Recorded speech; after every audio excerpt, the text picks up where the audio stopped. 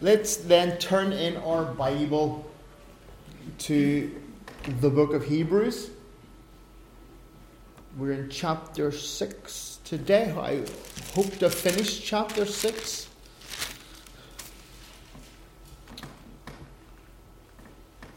I'll be reading from verse 9, even though that's halfway through a block. I'm going to read from verse 9 down to the end of the chapter.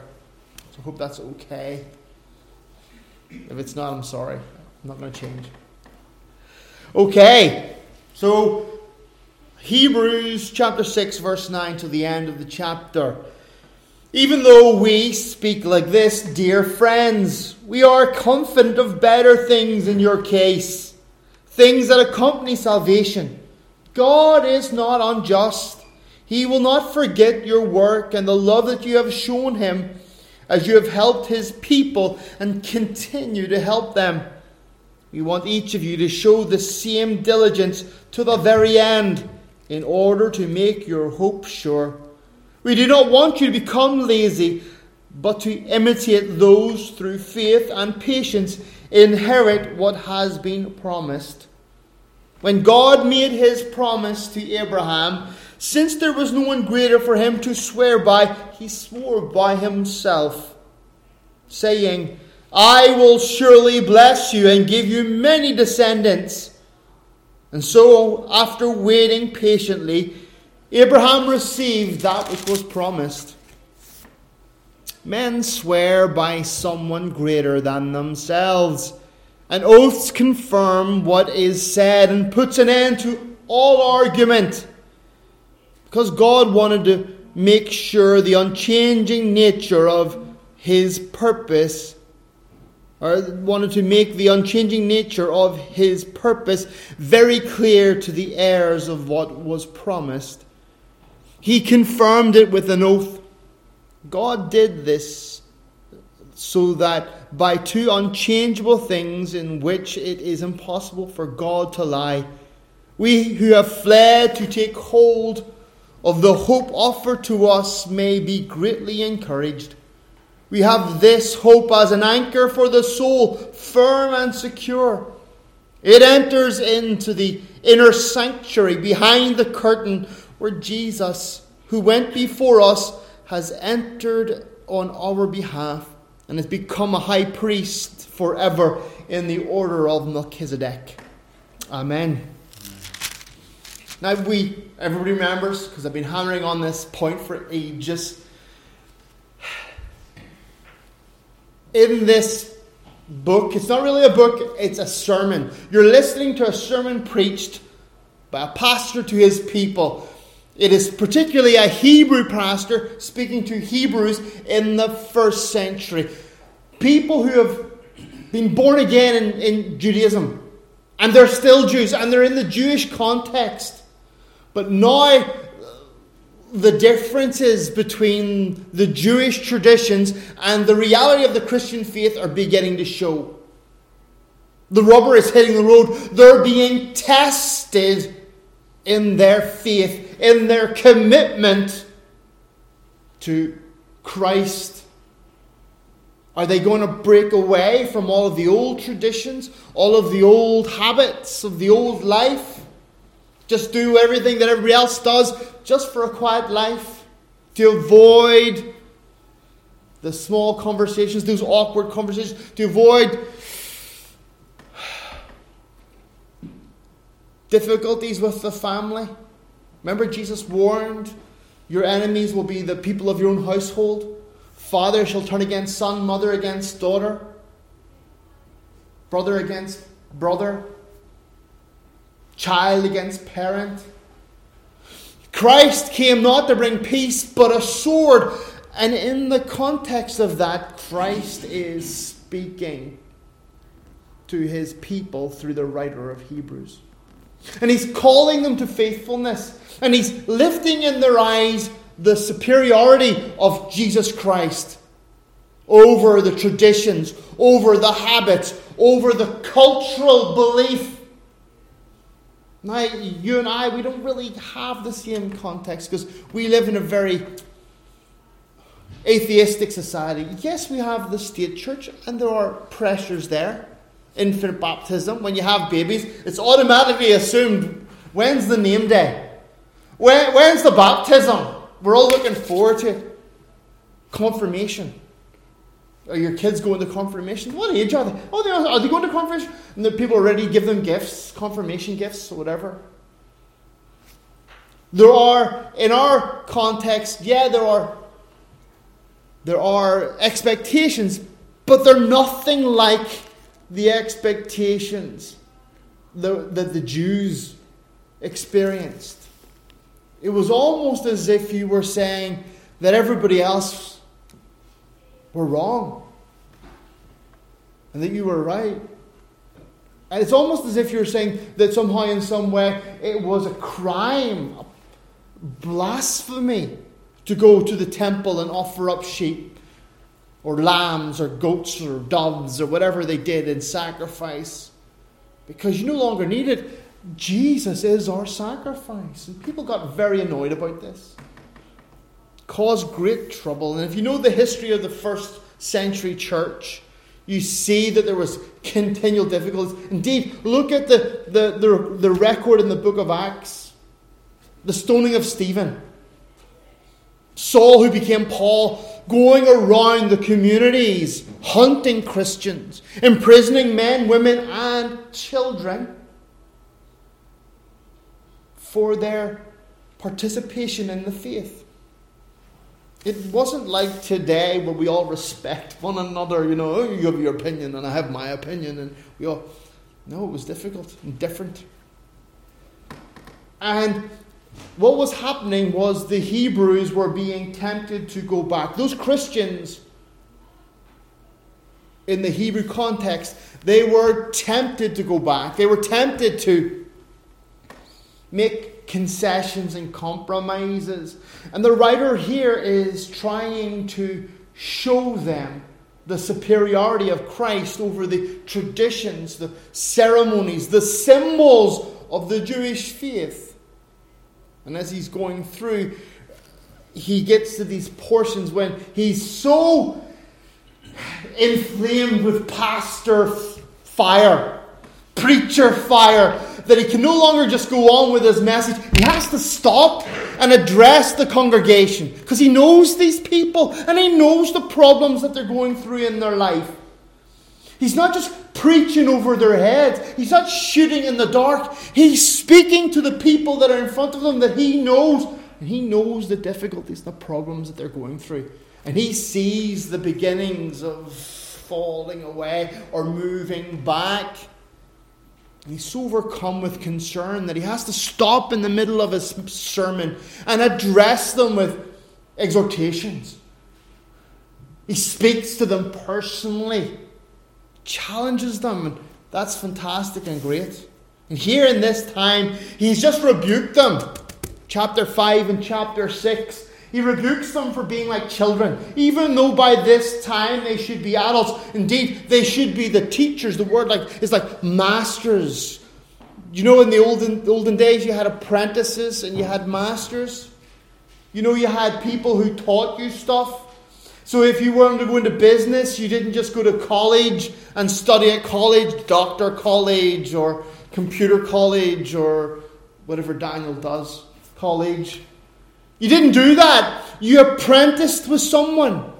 You went alongside and you learned from them for years and years and years, and the knowledge was passed on. The idea here is, by this time you should have qualified from your apprenticeship. You should no longer just behaving like a child, an infant. You should be a grown-up, but you're still just a baby. There is a sharp bite to his message. And yet, still in that pastor's heart, he doesn't want to browbeat them and so burden them with guilt that they are fearful for their own salvation. Who of us is perfect? Oh, there's problems in my life. And I've said this before. We who are Christians, we panic over the smallest little detail. If there's some sort of unholy issue, difficulty, I haven't prayed this week. Now, that's not a small thing, but still. And it becomes almost the end of the world. And I've said this before, if you compare the people of the world with their lying, cheating, selfish natures with the people of the kingdom, and then a person from the kingdom shares their troubles, their worries, their fears with someone from the world, they kind of look at them and go, that's your sin. Because we who are Christians, we understand the reality of sin. We understand the nature. And for us, even a thought is as bad as a deed. And this pastor, this preacher, doesn't want to overburden his people with such fear and guilt that now he turns and consoles them. He comforts them in this. In verse 12 of chapter 6, he says, we don't want you to become lazy. Another way of understanding the same sentence is, we don't want you to be lazy. And the idea is that they are being lazy. It's not that he's saying, I don't want you to fall into laziness. He's literally saying, I don't want you to continue in being lazy. And I warned you last time about the dangers of being a lazy Christian. The dangers of knowing these truths. Knowing all the things that Christ has done for you. And the great potential that there is for knowing God and yet remaining comfortable and content where you are. Keeping God at arm's length. Being happy in your life. Not living a Christian life before the people. I'm not saying being in sin, but just simply being invisible. We have people in our lives that don't know the Lord Jesus Christ. We have people in our circle of influence, wherever we are, whether it be job or clubs, neighborhoods, wherever, they don't know the Lord. And they have no concept that they're heading towards hell. They understand they're sinners, for we all understand that we're sinners. The Bible says that God has written His law upon our hearts. So when you lie, you know you're doing wrong. When you take something that doesn't belong to you, you know you're stealing.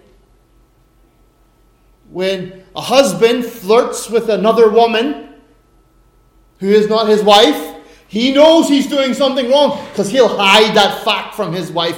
Whoop! And I'm sure it's the same the other way.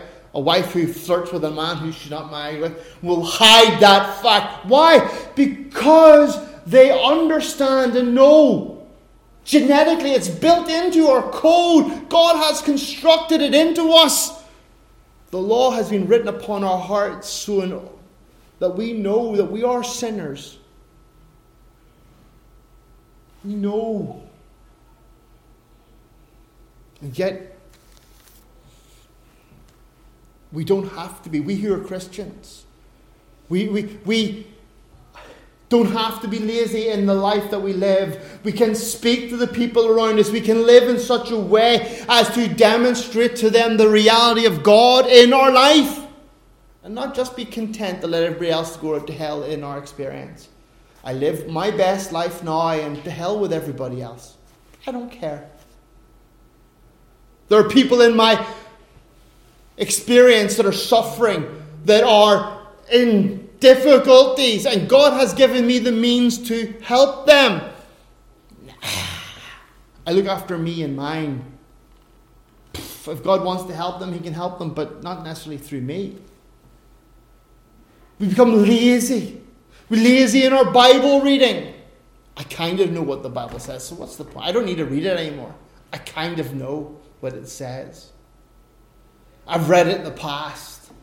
I don't need to maintain my living relationship with God. My prayer life, don't talk to me about my prayer life. I have prayed in the past, but now I've become lazy and inactive. And the danger is, Christian, you can become lazy. And the writer here, or the Holy Spirit through the writer here to the church way back then, all the way through the ages to the church today, to you who are sitting here today, the Holy Spirit would say to you, I do not want you to be lazy, but to imitate those who through faith and patience inherited what has been promised. Through faith and patience. Faith, the expectations, the knowledge of what God has done, and therefore the steadfast, strong belief in it. Patience, that doesn't mean inactivity, doing nothing. Noah had patience when he built the ark. He didn't sit there and wait for a boat to fall out of heaven. Well, when all the animals show up, I'm sure God will provide something. I'm sure all the food will collect itself for all the straw needed, all the water needed to feed those animals, the thirst, whatever. He was not inactive in his patience. He was active, and as Christians, our faith is not to be one of inactivity. That's not patience. We are to live in such a way as we know the flood is coming. We know an end is coming. Whether we be that we die in this life. I die, and I am put in the ground or burned, whatever desire decides to do with me, I don't mind. Put me in a jar, up on the shelf. Or the Lord comes back, He tears open our reality and streams through with His myriad, His countless angels, who then the Bible says will come forth and snatch up His people. And terrible times then are unleashed upon the earth. Suffering that has not been seen since the beginning of the earth. Terrible times await when the anger, the vrede, the wrath of God is poured out upon this earth. Am I inactive? Or am I active? The Bible calls Christians co-laborers with God. Did you know that?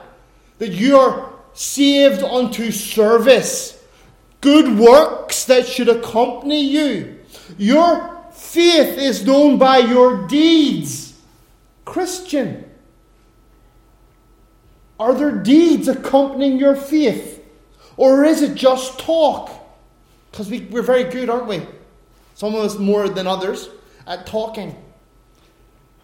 Where's the best place to hide a tree? In the forest. We who talk a lot are easy to camouflage and make it sound as we do things, but is there real deeds? Is Christ reaching through you and impacting this world? It's not because He doesn't want to. It's not because He's gone off somewhere and is busy planning His trip back. No, He stands there waiting.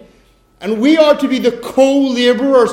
We are to be His hands and feet, His heart, His mouth, His face. We are the church, the body of Christ here on earth. And we are to demonstrate the reality of Him in this life here and now to our generation. Go ye into all the world and preach the gospel, He said. Now, He didn't just say that to the apostles who were standing there. That's a continual command to His people through all time. That is the mission statement. The vision statement, as Don once called it. The vision statement of the church, of our church. We have a purpose. Not to live our best lives now. Not to sunbathe upon a sandy beach somewhere in the Caribbean. Lord, send me to the Caribbean as a missionary. Or here in Finland, wherever, But there is to be a plan and purpose. And Christian, you can miss it by being lazy. Now, of course, again, He consoles them in that they are missing out. They have become lazy. They have become complacent. They are doing nothing. in their walk, or very little. He's not saying they're unbelievers, though there is a warning there for unbelievers. He is saying that they're behaving like unbelievers. They have lost that little bit of spark, that drive, that little something that's needed to get them moving again.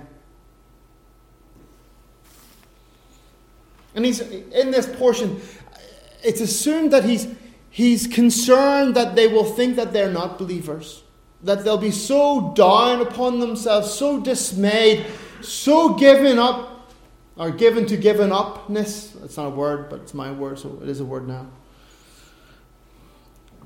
That they'll just stop. So here, he fixes their attention upon Abraham.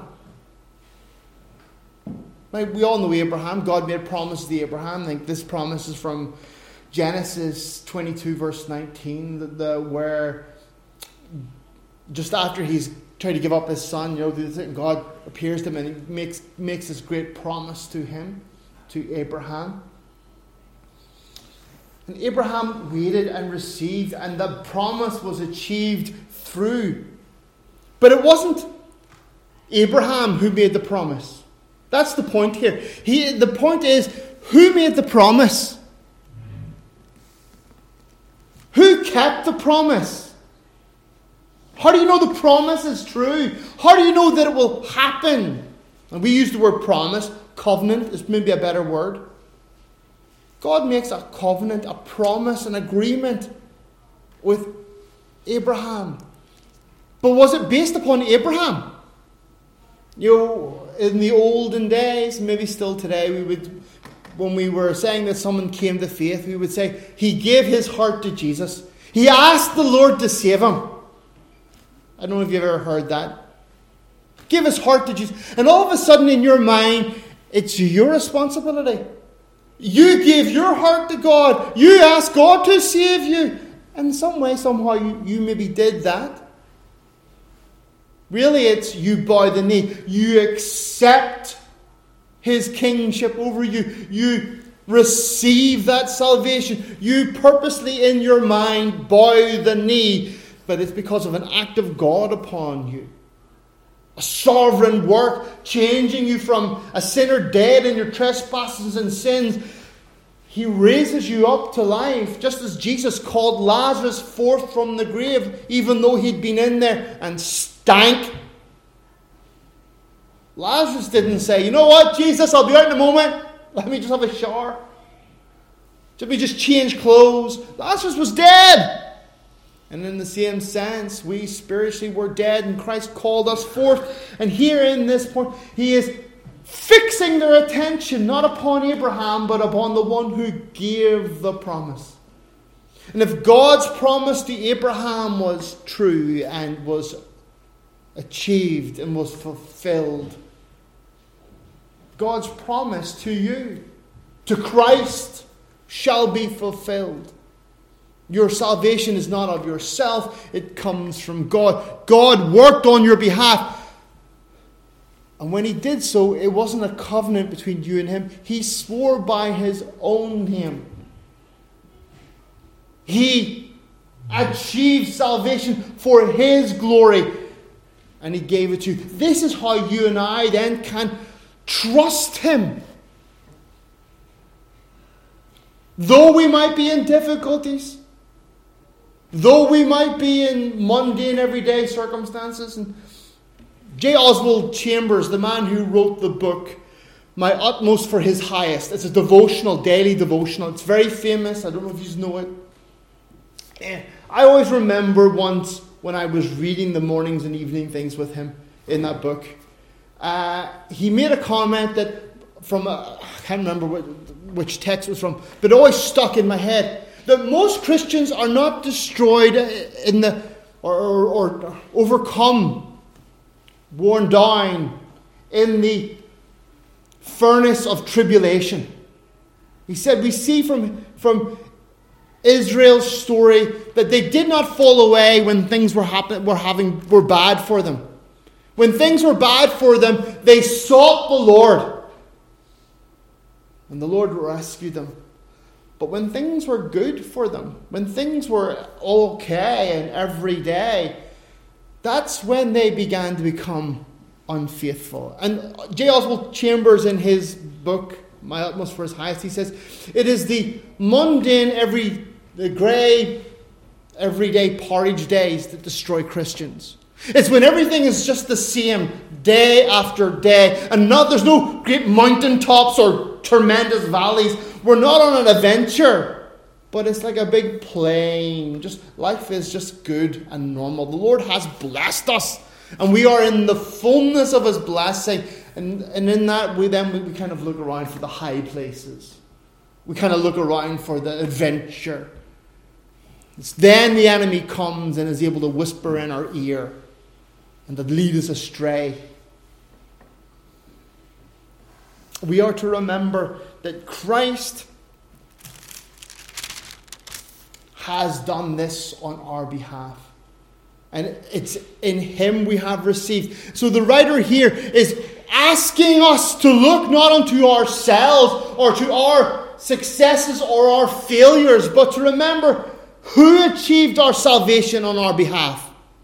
It wasn't because of your religious activities. It wasn't because you did a certain ceremony or you maintain a certain kind of religious ceremony. You take the Lord's Supper. You were baptized. You baptized your children. Your name's written in some book somewhere. You put your hand up when the preacher asked you to. You prayed this prayer. None of that matters. Beloved, you're saved. You have faith. You're walking and are kept in the way. Not because of you and your faithfulness or your unfaithfulness, but because of the faithfulness of God. For even when we are unfaithful, He cannot be unfaithful. God is faithful. Praise God. Hallelujah. Should have heard an amen. Beloved, verse 17, the Bible says here, because God wanted to make the unchanging nature of His purpose very clear to the heirs, what was promised, He confirmed it with an oath. God did this so that by two unchangeable things it is impossible for God to lie. We know that we are safe and secure in Him because of the very nature of our God. He is the God of truth. He is not a deceiver. He didn't start a good work in you just to leave you and let you go. He didn't awaken you in order for you to fall asleep again and to be in a worse condition than you were at the beginning. Press on. He's encouraging them. Press on. Don't hate God because things are going well for you. Don't hate God because there's stability in your life. Don't look for instability. It's funny. Human beings. As a pastor, you realize this very soon. People are addicted to drama. People need drama in their lives. They need a little spice and chili in their circumstances. Even you Finns with your seriousness. He said, she said, that said, ooh. You might not be as volatile as Irish people, without a few drinks in you, of course. Not that you people drink. But internally, there's a war of emotions, isn't there? We are to be reminded that our faith and our walk and our salvation is not dependent upon us. Now, the extent of the measure is dependent upon us. Your walk is dependent upon you. God's not going to come down and start making you pray. He's not going to come down with the Holy Ghost electric shock cow thing. You know, those things that they use in America to make cows move forward, like a taser. And every time you're supposed to pray, tase you. Oh! Okay, Lord. God's not going to come down and stand over you. Because He wants you to follow Him. He looks for hearts that Seek Him. The Bible says that God rewards those who earnestly seek Him. He doesn't want reluctant followers. He doesn't want half-hearted obedience. He wants a people who are zealous for good works. Zealous, passionate.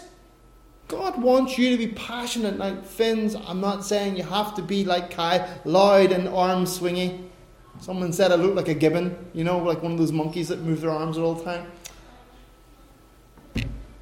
God is not requiring you to be an Irishman or a South African. He requires you to be you, but zealous, passionate for His glory and for His name, for the building of His kingdom, whatever and however that looks like. Unashamed. I've said from the very beginning when we started this church, Don, Johanna and Sarah were the only ones who were there at the beginning. From the very first service, it is my desire that we would have a church that is unashamed of the gospel, unembarrassed. You're not afraid to speak to people or to bring it up. So when people look at you and say, well, I don't understand how, when there's still this going on, you always seem to be together. You always seem to come back, land on your feet. When the stresses and strains would rip ordinary people apart, there are you. You always seem to have the right answer. You're the person that people come to because you're the rock. And I want you to be able to turn around and say, it is not I, but Christ in me. It is the power of Christ in me that enables me to overcome all things. I can do all things through Jesus Christ who strengthens me. Beloved, God desires of you to be unashamed of the gospel. God wants you to know who He is in the fullness and to act upon it. Remember, this is the core. You must always remember that you are who you are because of Him. It is by His grace that you are saved.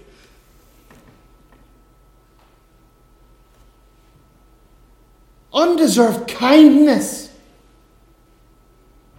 I don't know if you've seen any of the memes or you followed the trial of Johnny Depp and Amber Heard. And the lawyer asks Johnny Depp, I've seen it in memes, that the lawyer asks Johnny Depp, and you poured yourself a mega pint of red wine.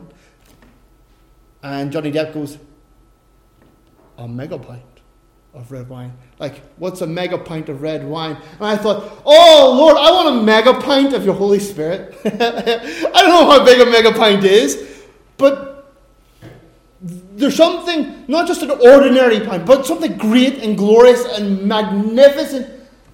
Oh, that there should be an increase in our life.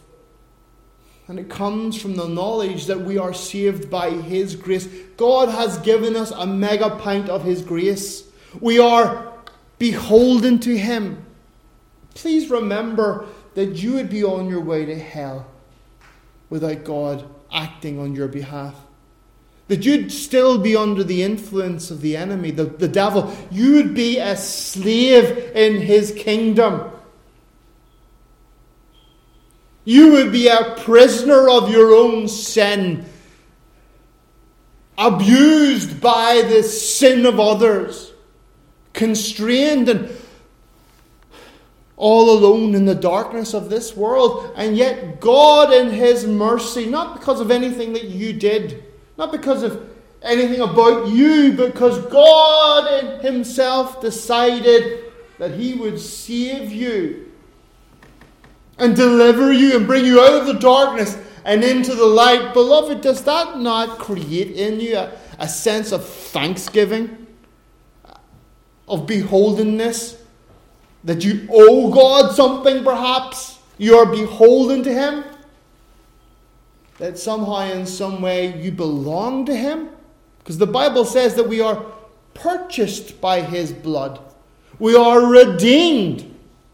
That means we were in jail, in prison, in bondage, and He went and paid the price to have us delivered. Not so that you could be free. Not so that you could go off and do your own thing. Well, thanks very much for letting me go there.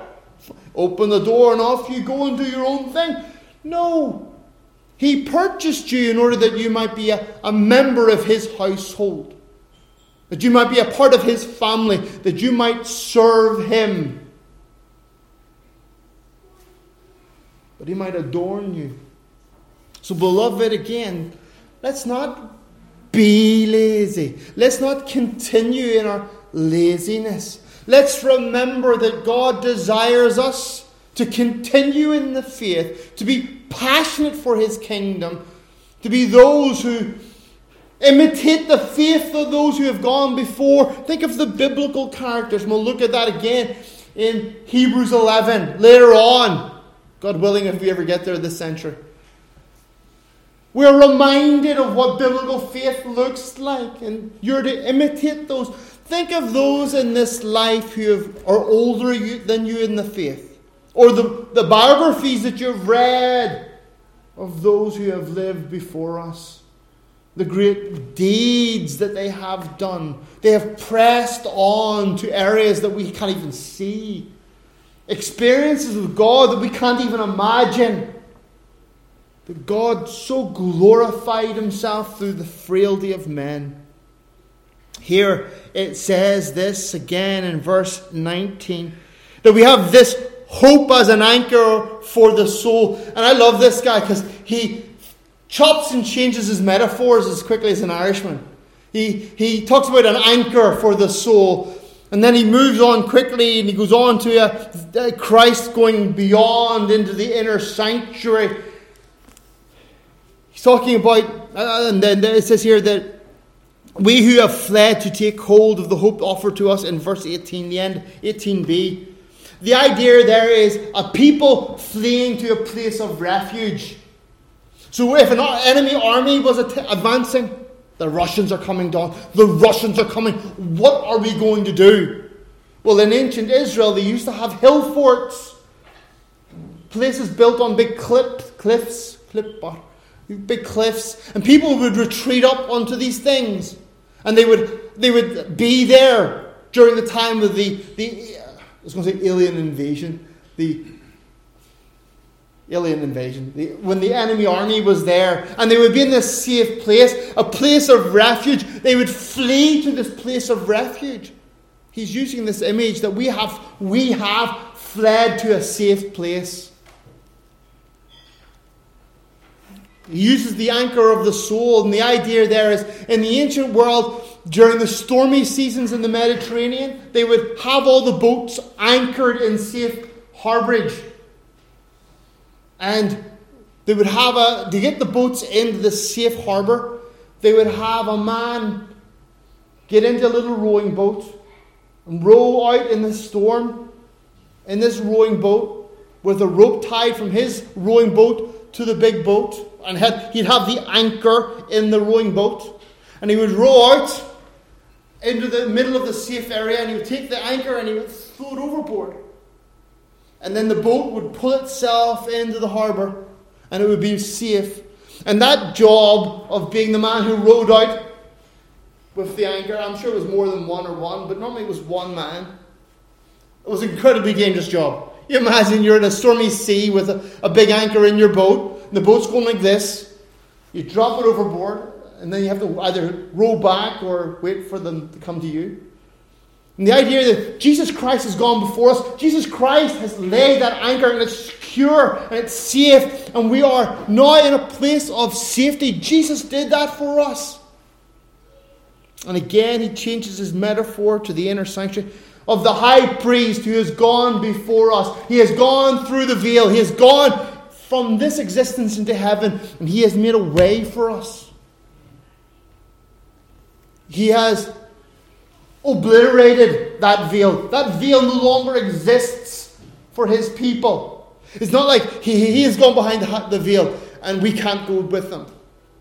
It's not like he's behind the veil and he's like, hello, hello, and they kind of peeping around the veil. It's not that way. It is the fact that he has demolished, obliterated, removed that veil, and he has created an access by which you and I can enter into that inner sanctuary. He's reminding them what Jesus has done for them. and why we can be secure and stable in our faith, why we need to not be lazy, why we can stir up ourselves to good deeds. Not just be camouflaged Christians, not just those who compromise and say nothing and let people go to hell and get away with it. He's trying to stir them up to good deeds. He's trying to remind them, quicken them. We who are reforming pastors, I can't say I'm a reform, but we all know, reforming pastors, there's this great temptation not to preach for people's emotions. You know, in the olden days, we would tell 3 funny stories on emotional ending and then make a big appeal for the money. And in the new life, the new reforming way of doing things, it's often very tempting just to lay out what the Word says. God says this, and leave it very kind of, now you must pick and mix. You have to kind of sort through yourself. But this preacher, this writer, this pastor to his people, he's all about reaching your emotions. He wants to get these Hebrew people stirred up. He wants them to lift up their eyes from their hardships, their situation, their difficulties, their uncomfortable situation, and to be reminded of who they serve, and to become impassioned again, to be quickened, to get back into the habit of serving God. Because we can get out of the habit and we form the bad habit of just doing nothing. We come to the Sunday worship, we do the other meetings, but otherwise, we live a Christless life. He doesn't want you to live a Christless life. He's trying to remind you. God did this. He swore by his own name. He did this for you. He saved you. Right, don't give up. Don't give in. Don't give in to the nothing. Don't give in to the, you've always been like this, you'll always be like that. There is a great life available to you. He has become, Jesus, a high priest forever in the order of Melchizedek. And now he's about to enter into his central theme in this book. He's introducing us again to Jesus, the high priest of the eternal order of Melchizedek. Something otherworldly and alien to us. He wants you to see the greatness of the position of Christ. Not just that he's a priest or a high priest like all the rest, but he is something so unique. Something that we can be proud of. Something that we can lift up and put our faith in and not be ashamed of. Because the Jews were tempted to be ashamed. Jesus had been crucified, had been sentenced to death by the Romans, had been buried in a borrowed tomb. That was a shameful act. He died a pauper, penniless. And yet here the writer is wanting to remind us, look unto Jesus. So beloved, the Spirit of God would say to us through this text, don't continue to be lazy in your faith. Don't continue to be complacent. Just happy in the way things are. Happy with what God has given you. And therefore, or troubled in your heart because of circumstances. He wants you to be able to press on through remembering what God has done for you and the promises that God has made for you. That he will never leave you or forsake you. That there is an experience, a potential Christian life that is available to you. A closeness and nearness. An active, ongoing and inward sanctification that you can be transformed and changed. And that God can touch this world through you. Not in a charismatic, crazy sense. but in a real and personal sense. Think of the people in your life, the people around you. You are to be the oracle of God unto them. We pray that the Holy Spirit would speak to this person. We pray that I do at least. Lord, Holy Spirit, please speak to that person. Please touch that person. But you know that the Holy Spirit wants to speak through you. He wants you to be the voice, the face, the presence, the person of Jesus. He's not going to do what the charismatics apostle suggest that he does, that he appears. Those heretics, those blasphemers who say, I was in the bathroom and Jesus appeared to me while I was on the toilet.